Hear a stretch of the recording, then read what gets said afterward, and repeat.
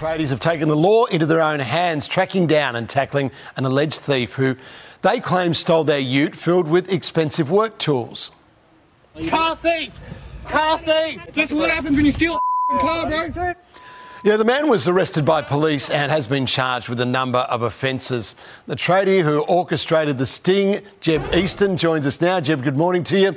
Now, the ute actually belonged to your boss. Just tell us how it was stolen.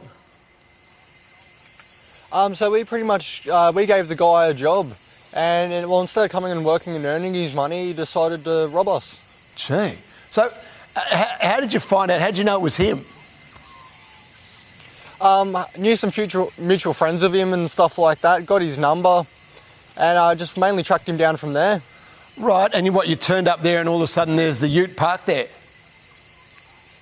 No, unfortunately we didn't get the ute back. He'd already sold off the ute and all the tools in it. Wow. But we were able to catch him at least and get a bit closer.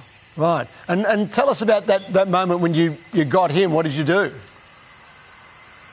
Put him to the ground, just me and a big shout out to my boys Chris and Jono for the help there. And we just held him down till the police came and handed him off to the police after that.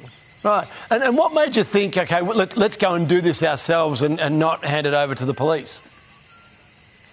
Well, we'd reported it stolen and we'd heard about the car driving around quite a bit and it still hadn't been caught. So we just, if the police weren't going to find it, I guess we had to.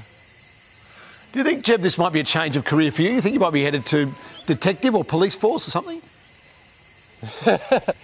I think that's a bit too much effort, but yeah, definitely thought about it. I think you should. You're obviously good. You've got a gift for it, Jeb. Hey, good on you. I hope you do eventually get the ute and the tools back. Thanks for your time.